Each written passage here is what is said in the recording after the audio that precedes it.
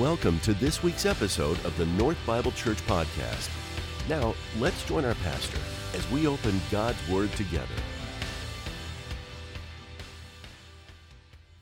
Thank you, Kirsten. Good morning, everybody. Great to see you all here.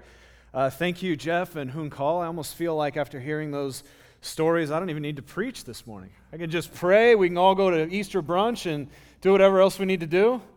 I almost feel that way. A little disappointed in how many of you seemed anxious to take me up on that, but great to see you here this morning. And now that you're warmed up, He is risen. He is risen indeed. Guys, we haven't been able to do this for 2 years live, all right? So let's do it again. He is risen. Great, awesome. Great to see all of you here this morning. It is a special Sunday, and dare I say, the most special Sunday in the entire year. It is the gathering of all gatherings. We do a bunch of things here at North Bible Church throughout the year with small groups and Bible studies, and of course our Sunday morning gathering. But this Sunday is special. It is unlike any other because of what we celebrate this morning. We celebrate the resurrection of Jesus Christ. And you know what's special this morning? Because Aaron has product in his hair this morning, and so it is a special day. But here's why today is so special. We are so glad that you're here with us this morning. Today, as you know, we talked about we celebrate the resurrection of Jesus Christ. But what you might not know is that the reason that the celebration of the resurrection is so important, because as Christians, we believe that the resurrection of Jesus was the most significant event that has happened in all of history. In all of human history. In fact, it is so significant that if the resurrection event did not happen, then the Christian faith means absolutely nothing. The Christian faith itself is empty. But if Jesus did rise from the dead, then it means everything. And I know that's typical hyperbolic language that you might hear on a sermon on a Sunday morning. But really, in reality, this is not hyperbole. This is not exaggeration. It is true. Listen to what the Bible says about this. In 1 Corinthians chapter 15, verse 14, it says, "If Christ has not been raised from the dead, then your faith is in vain." Of course, that word vain means nothing. The Bible tells us that what we are celebrating today, the resurrection of Jesus, if it never happened, then Christianity itself is empty. It holds nothing of true value because what we hold to be true as central to our faith is actually false if Jesus didn't rise from the dead. The fact that Jesus lived as a teacher does absolutely nothing if Jesus himself wasn't the Son of God who died and rose again. Listen to how Tim Keller puts this. If Jesus rose from the dead, then you have to accept all that he said.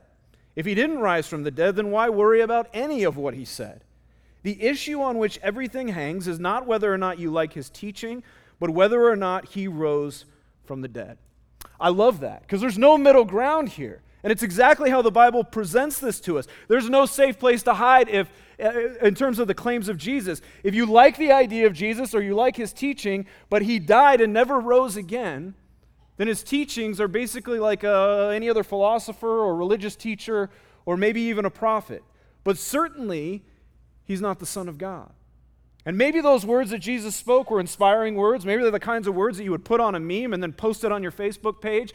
But in reality, do they have the power of the Son of God if Jesus didn't rise from the dead? Now look, if you don't like Jesus' teachings and he didn't rise from the dead, it doesn't matter anyway.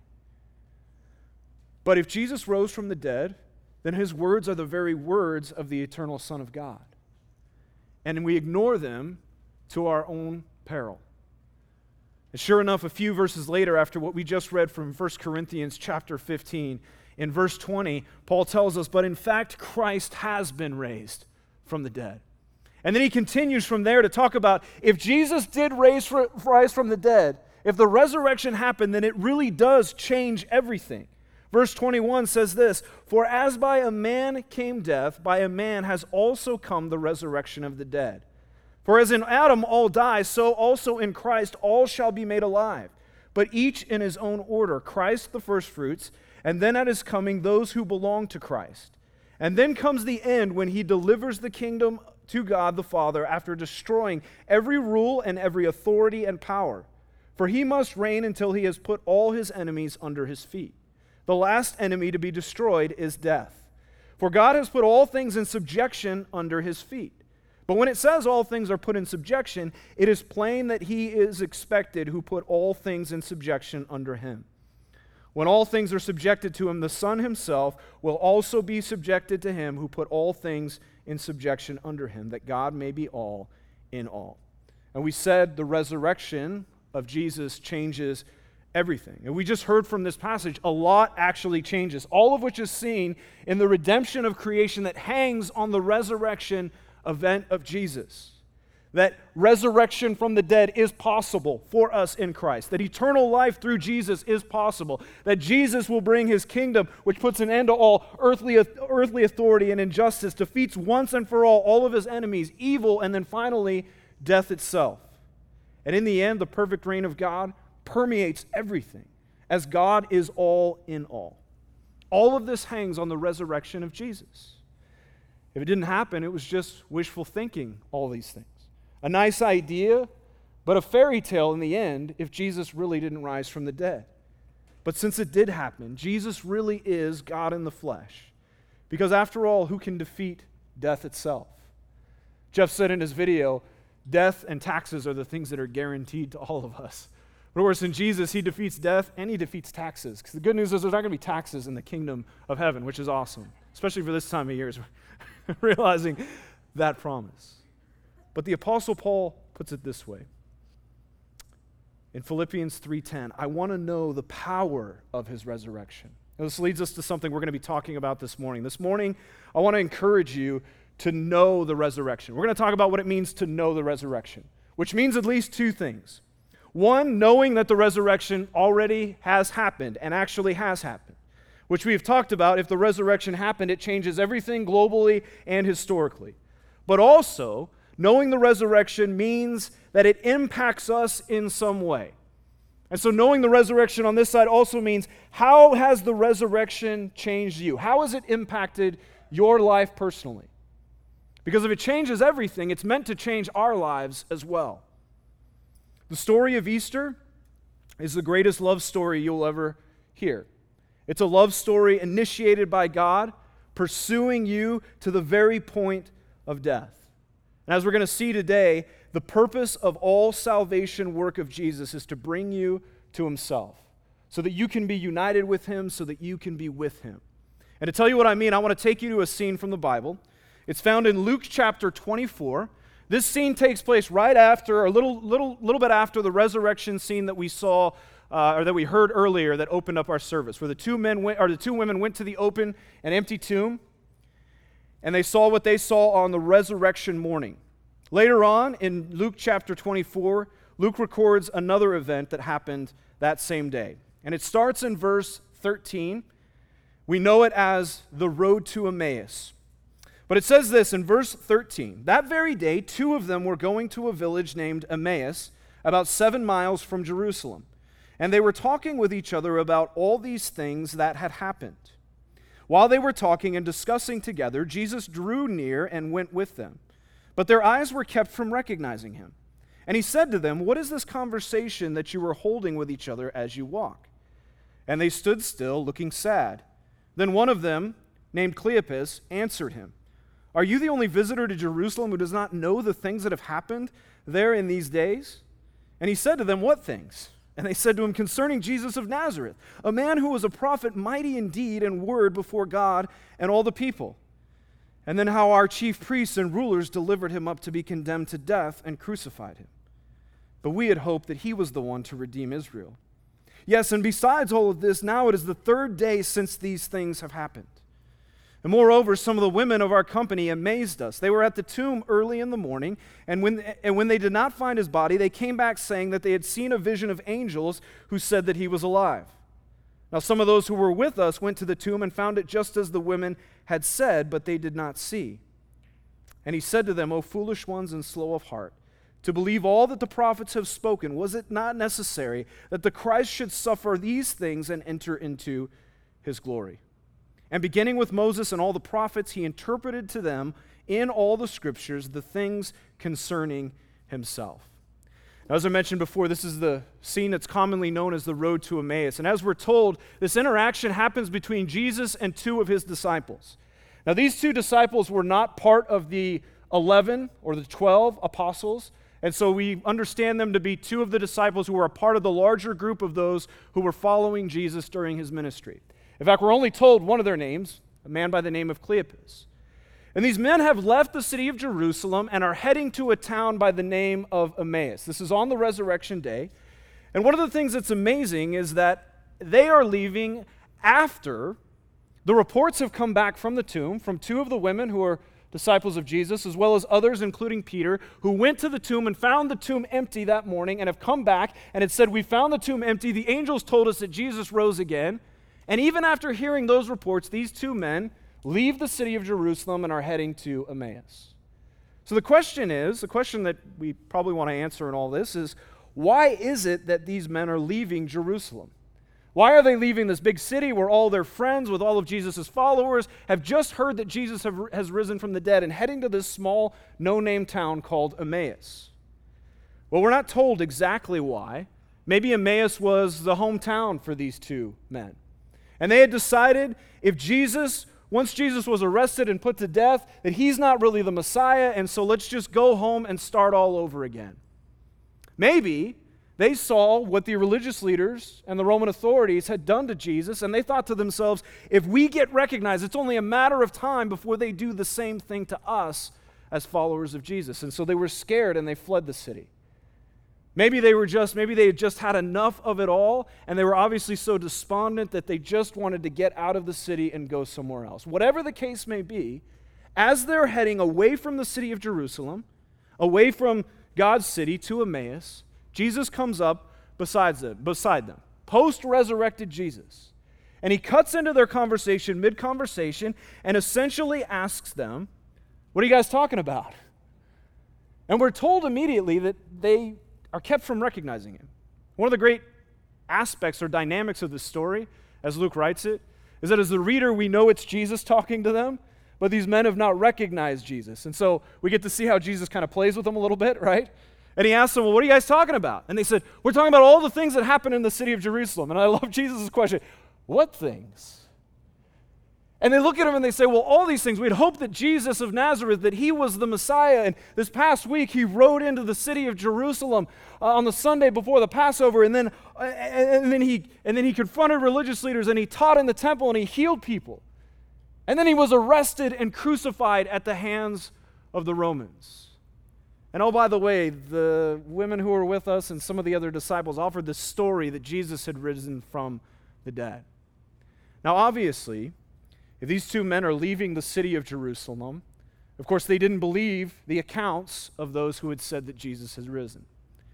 And so as they're walking down this road to Emmaus, Jesus is talking to them. And he essentially says to them, well, what happened? And as we're told, as they're talking, they're obviously downcast. It even says that they're sad. And they basically say to him, "Have you not seen what's going on?" And which is basically, there's kind of this, you see their emotion, you're told what their emotion is, but you also see their emotion in the response to Jesus. There's almost kind of like this sad sarcasm that goes on. Well, you've been living under a rock for the past week? Have you not seen? Did you not hear what has happened in the city? And then out of their disappointment, maybe even their despair, they admit, "We had hoped that he was the Messiah." With the implication being, we no longer believe that he is. These men had never dreamed that something like this was possible. That a man could rise from the dead, and that even more unbelievably, that the Son of God could die at the hands of the pagan Romans. It was beyond their understanding to even think that the Messiah could die in this way, this humiliating and painful death. These Jewish men were expecting their king, their Messiah, to have full authority over all the kingdoms of the earth. And so they never would have expected Jesus to die in the way that he did. So when they say, "We had hoped that he was the Messiah," what exactly were they saying? They were saying, we expected our guy to win. We expected, because Israel had been on such a losing streak. Generation after generation. It's worse than the Phoenix Suns over the past 10 years, minus this year. They had been on a losing streak. Every empire, the Egyptians, the Assyrians, the Babylonians, the Persians, the Greeks, and now the Romans, had taken turns ruling over Israel. And these men just wanted to be winners again.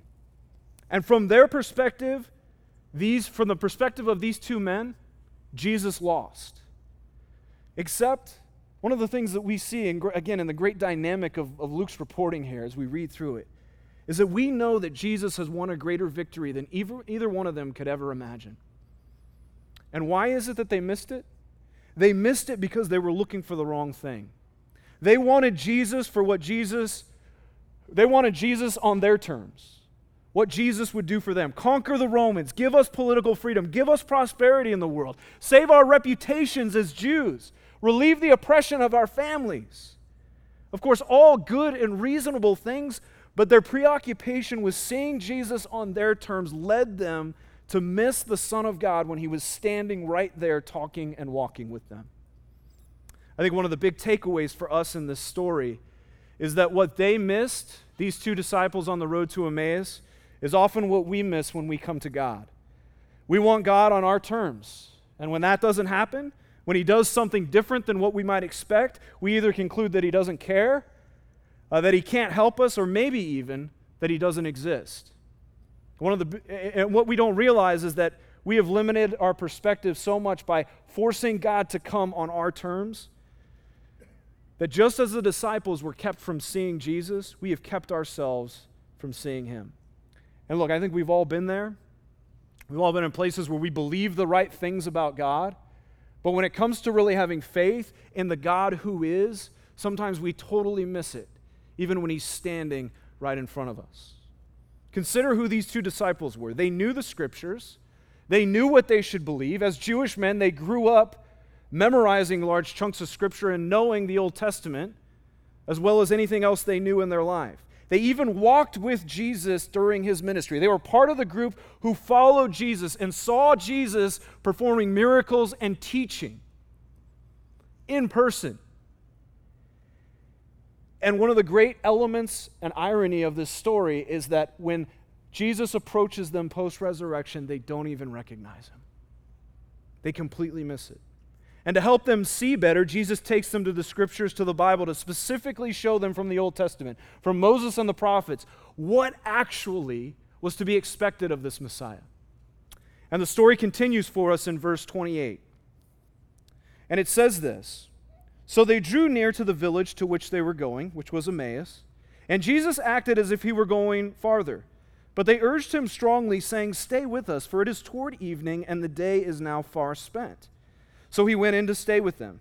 And when he was at table with them, he took the bread and blessed it and broke it and gave it to them. And their eyes were open, and they recognized him. And he vanished from their sight.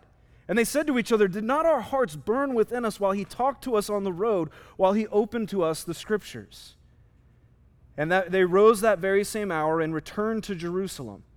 And they found the 11 and those who were gathered with them together, saying, 'The Lord has risen indeed, and has appeared to Simon.' And then they told what had happened on the road and how he was known to them in the breaking of bread." Now here's something that we need to see as we read through this, and maybe you've noticed it as we've been reading through this story. How many times Luke talks about seeing, right? There's the physical seeing, but then there's also the spiritual seeing. They're kept from seeing, but then their eyes are opened and they see and recognize Jesus. We know on the one hand, he's talking about natural seeing, right? And there's kind of this play on words, like of course they see Jesus come up when he comes up to them on the road. They see the road they're walking on. They see one another from a natural sense. But in the entire time, what we're being told in the background is that they fail to actually see spiritually what is going on and what is happening. They see Jesus, but they don't really see him. In the account, there's some great imagery that's used here. We're told that the disciples arrive then at Emmaus with Jesus, and it's late in the day. So in order to show hospitality to this stranger that has joined them on the road, they invite him to stay and have dinner. And I love how it says that Jesus pretended like he was going a little farther, and then they call him back and invite him to sit down and have dinner. But they don't recognize Jesus, or they're kept from recognizing Jesus until they invite him to sit down and have dinner with them. Now, keep in mind, this is after walking an entire day with him, a 7-mile trip from the city of Jerusalem to the town of Emmaus. After hearing Jesus talk with them, after hearing Jesus teach them the Bible, talking about all about the Old Testament and who the Messiah is supposed to be, they don't actually recognize him until they sit down and have dinner with him. In fact, Luke says they sit down at the table with him, which is important to see. In verse 30, he says they sit down at the table. So why does seeing happen at dinner of all places? Well, because as he sits down at the table, of course, the table in the ancient world and in Scripture represents something more than just eating. In fact, we're not even told, there's not an emphasis too much on what they're eating, really. It's about the fact that they join together at the table. The table implies relationship.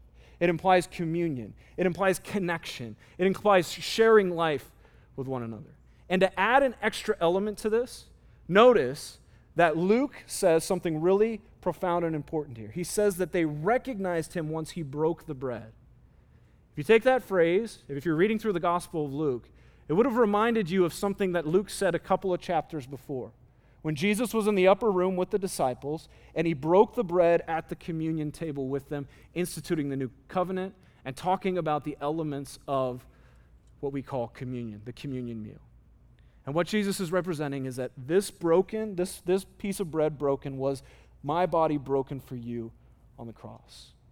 And so what happens is that what happens to these two men, and when they see this, the breaking of bread, and they realize what in the moment it represents, they begin to see, because they begin to see Jesus on his terms instead of their terms.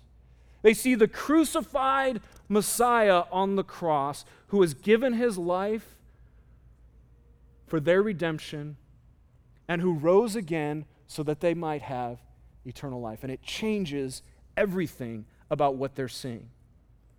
And I think there's another element to this story that often gets overlooked. Luke makes a point to tell us that immediately after they see, at that same hour, in other words, right away, they get up and they go back to the city of Jerusalem. They go back to the city of God. They go back to the place where God's presence is represented. They go from this place that is Emmaus, the wilderness, the wonder, the land that has nothing to it, the land that has no purpose, and they go back to the city that is full of purpose, representing God's presence, the city of Jerusalem. And their journey to Emmaus represents their spiritual journey of walking away. Again, the text doesn't tell us anything about why they went to Emmaus, but when we see that they go back to Jerusalem, what we can't escape is this reality that this is supposed to represent the fact that they are wandering and they're lost on their way. And it's while they are on their way wandering and lost that Jesus goes out to bring them back. Not just to Jerusalem, not just to the other disciples, but to himself, to unite them with him. And I think in many ways, a lot of us may resonate with this story, because I think this represents a lot of people's spiritual journeys. We wander from Jerusalem, the place where God is. We end up going towards Emmaus. We're not really sure why or how we got there. Maybe we're lost, wandering, not knowing exactly where we're going. Maybe we're convinced that we know where we're going, but in the end, we're pointed towards Emmaus rather than the place where God is. But I also think that in those times, in that road to nowhere, Jesus chases us down by his grace and by his mercy. And if we're willing to sit with him, we might see him for who he really is. Now, this is April 4th. It's the month of April. And I point that out because the month of April takes on a special meaning for me, because it's an anniversary of sorts, or maybe even more specifically, a birthday. April 21st is the date that my eyes were opened 22 years ago to see Jesus for who he really is. And I really connect to the story, to the place of these two men, Cleopas and his friend, because I grew up in the church. I knew the scriptures. I was in their place where, like, my entire life growing up in the church, I went to all the VBS events, all the student camps, memorized scripture in my Sunday school class, was around church all the time. I knew the scriptures, or at least I thought I knew the scriptures. And yet I found myself later on in life wandering out to Emmaus, convinced that I knew where I was going, and yet in the end, really lost. And when I was 19 years old, Jesus came to me and found me there. He didn't find me on a desert road on the way from the city of Jerusalem to Emmaus, but I had a similar experience where my heart burned inside of me the first time I realized this is actually the truth of the gospel, that Jesus has come to me, that Jesus has come so that I might be forgiven and brought to him. Not just as a story that is out there somewhere, or as a set of beliefs to believe, but as an experience in which Jesus has brought me to himself through the power of the resurrection. Earlier, I told you I'd be challenging you or encouraging you to know the resurrection of Jesus today. Again, I think there are two ways to know the resurrection, or two ways that we have to know the resurrection. First of all, one is believing that the resurrection actually happened as a historical event. That Jesus Christ, after being killed on a Roman cross, was dead and buried on a Friday about 2,000 years ago. And that he rose again and came back to life that following Sunday morning. The disciples in the early church certainly believed this. We see it in this story. But as we begin to kind of play out the story to the end of the Gospels and into the book of Acts and throughout church history, what we see is that immediately there was this huge groundswell of hundreds and thousands of people who believed in Jesus and began worshiping him in the early church. And one of the things that we realize is that something happened that changed that group of disciples in such a way that they influenced hundreds and thousands of people that became the early church. And I think what we can simply say is that people don't worship a dead teacher who claimed to be the Messiah. What we see is that the resurrection was a historical event because if Jesus didn't rise from the dead, he was just like all the other countless teachers who came around claiming to be the Messiah, which was a common thing at the time. And we don't hear about all these other false messiahs, but we do hear about Jesus. And as the scripture tells us, Jesus appeared to the disciples and even 500 disciples at one time after he rose from the dead. And so what we see there is the evidence of the fact that these 500, along with the others, began that early movement that was the church. And they worshiped Jesus because they believed that the resurrection happened, because they saw the empty tomb and they saw the resurrected Jesus firsthand. Secondly, when you read the gospel accounts, these gospel writers actually name some of the people who saw the empty tomb or who interacted with post-resurrection Jesus. In other words, what they're doing in these accounts, and these gospel accounts were written during the time where those people who saw Jesus, those people who saw the empty tomb were still alive. And so what the gospel writers are saying is, look, if you don't believe us, go ask them. They're still around. You can ask them if they saw Jesus after the resurrection. You can ask them if they saw the empty tomb. They're inviting us to challenge and check the validity of this event.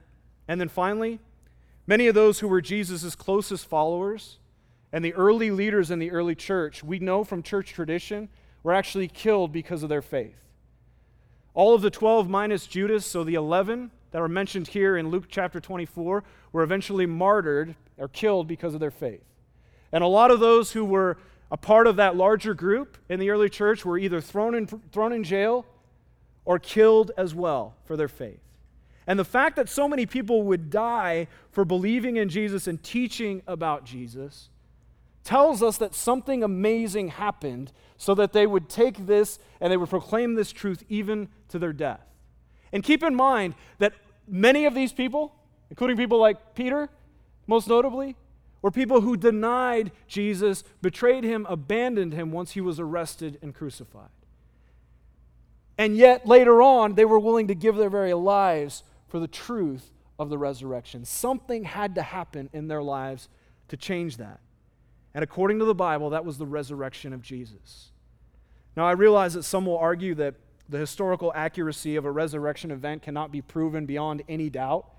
In other words, we can't just take these anecdotes and all the other several things that talk about the historical validity of the resurrection of Jesus. But in reality, we can't do that with really any historical events, right? I mean, how do we know that Alexander the Great existed and that he conquered 40% of the known world at the time? None of us were there, and no one is alive today that was alive in 360 BC when Alexander the Great was around. But we trust in the historical accounts about his life. How do we know Julius Caesar existed? How do we know the American Civil War happened? How do we know who won the Civil War? And how do we know Abraham Lincoln's role in the Civil War? We know all these things because of historical accounts that have come down to us. The historical evidence of Jesus and the resurrection is the same. It points overwhelmingly to the fact that Jesus rose from the dead, and that's an event that actually happened in history. Now, I said earlier, knowing that the resurrection event happened is one thing. If you believe that, you're halfway there, but you're not all the way there. If you only believe that the resurrection happened as an event somewhere, and your faith stops there, it's not really saving faith. In fact, we just got out of the book of James, and one of the things that James says is, if you believe that God exists, that's great. So do the demons. They believe that God exists. But where exactly does faith come into the equation? Look, the demons know that Jesus rose from the dead. They saw it happen. They know that it happened. But it doesn't save them. Saving knowledge is the second part of the resurrection knowledge. It is the knowing that believes that the resurrection really does change everything. That it changed the world and that it changes our lives. It's the difference between an acknowledgement of an event that happened 2,000 years ago on the other side of the planet and an event that actually makes a difference in your life. The event that is being done for you so that you could be saved, given eternal life, and be brought back to God. It's not merely believing that Jesus did something miraculous, but it's believing that that miracle saves you and gives you eternal life.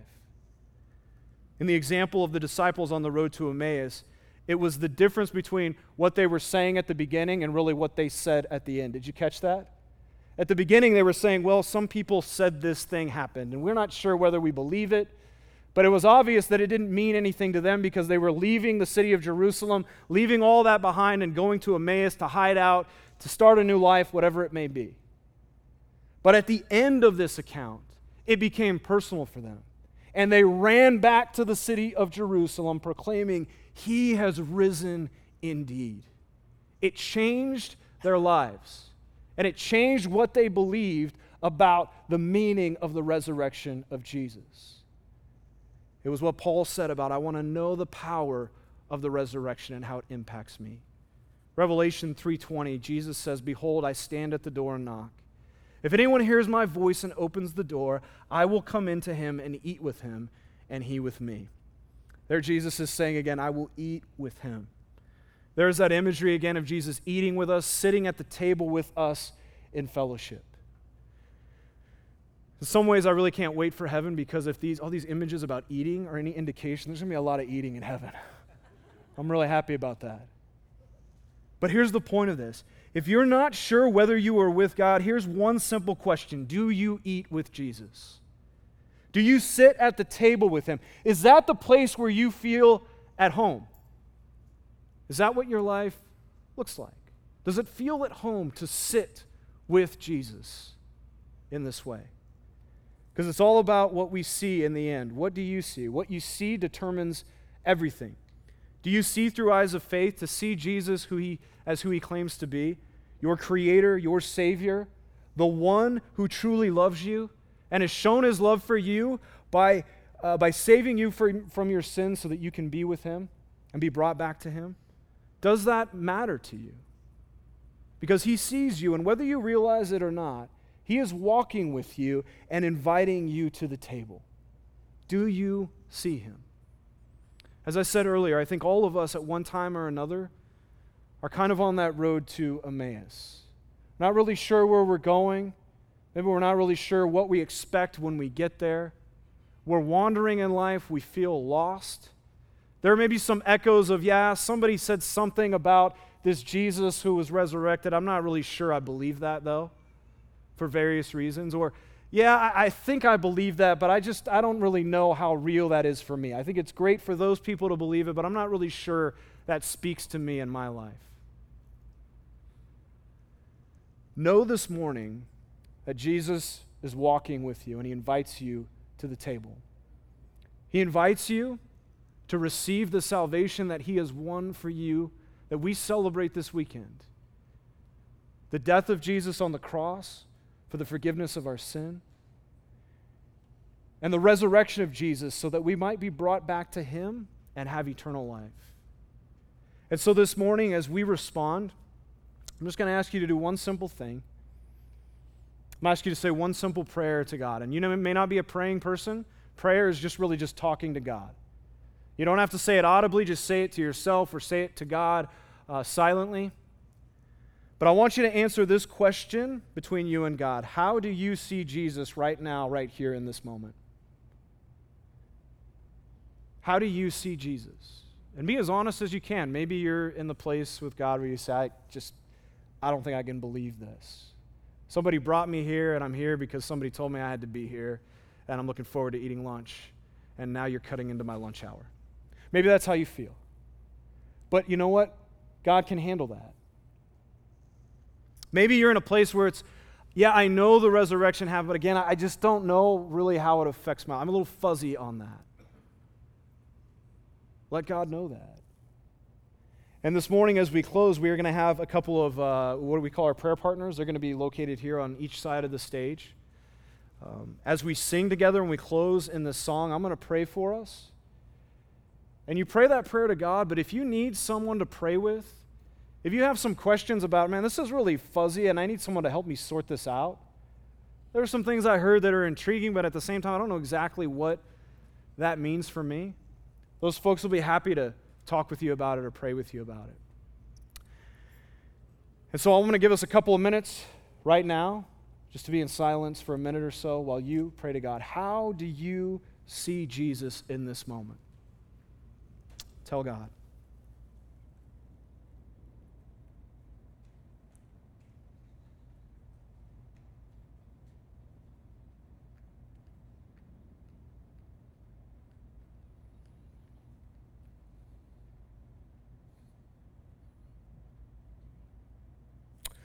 Lord Jesus, I thank you that you see us. You see every person here. You see every heart here. Lord, you know exactly what is going on in each one of our lives. You walk with us. Lord, you've invited us to sit down at the table of fellowship with you. You've invited us to know you, to converse with you. And it's because of your cross and the empty grave that way has been made possible. And so what we celebrate this week is truly the most important thing that has happened in human history. It changes everything. And we use that phrase all the time. Lord, I pray that it wouldn't be lost on us as a cliche, but that we would truly think about how it is that the resurrection of the Son of God literally does change everything that we know, changes everything we see, it changes everything we expect, and it changes our very lives. It changes our nature from those who are dead in sin to those who rise again to eternal life. I pray for those who are in a place where they're trying to make sense of this. Lord, you know this about us. It's not natural for us to just consider this reasonable or logical. This gospel message, this gospel story is supernatural.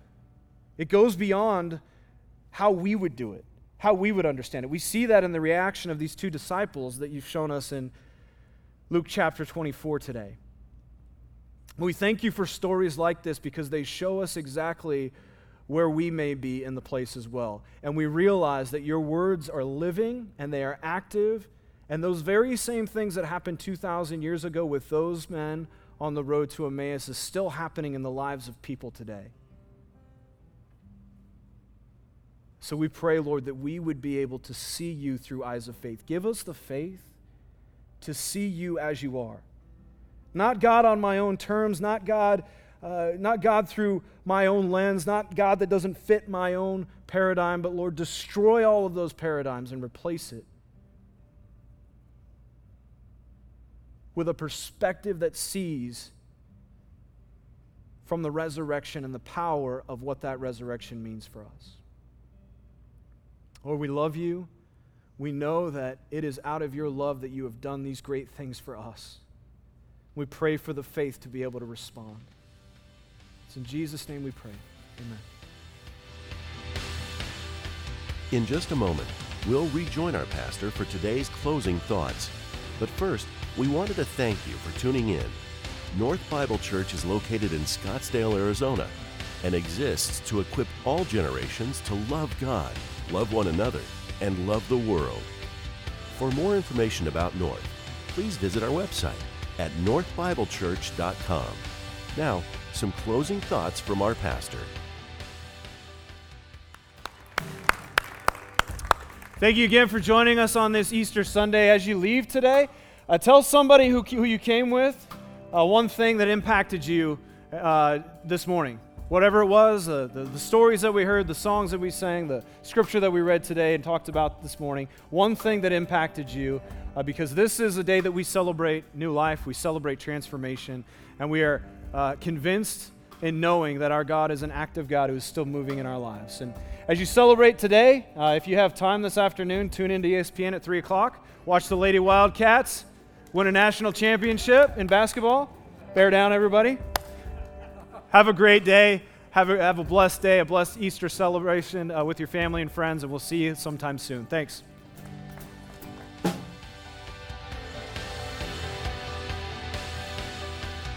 Thank you for joining us for this week's message. North Bible Church is located in Scottsdale, Arizona, and exists to equip all generations to love God, love one another, and love the world. For more information about North, please visit our website at northbiblechurch.com.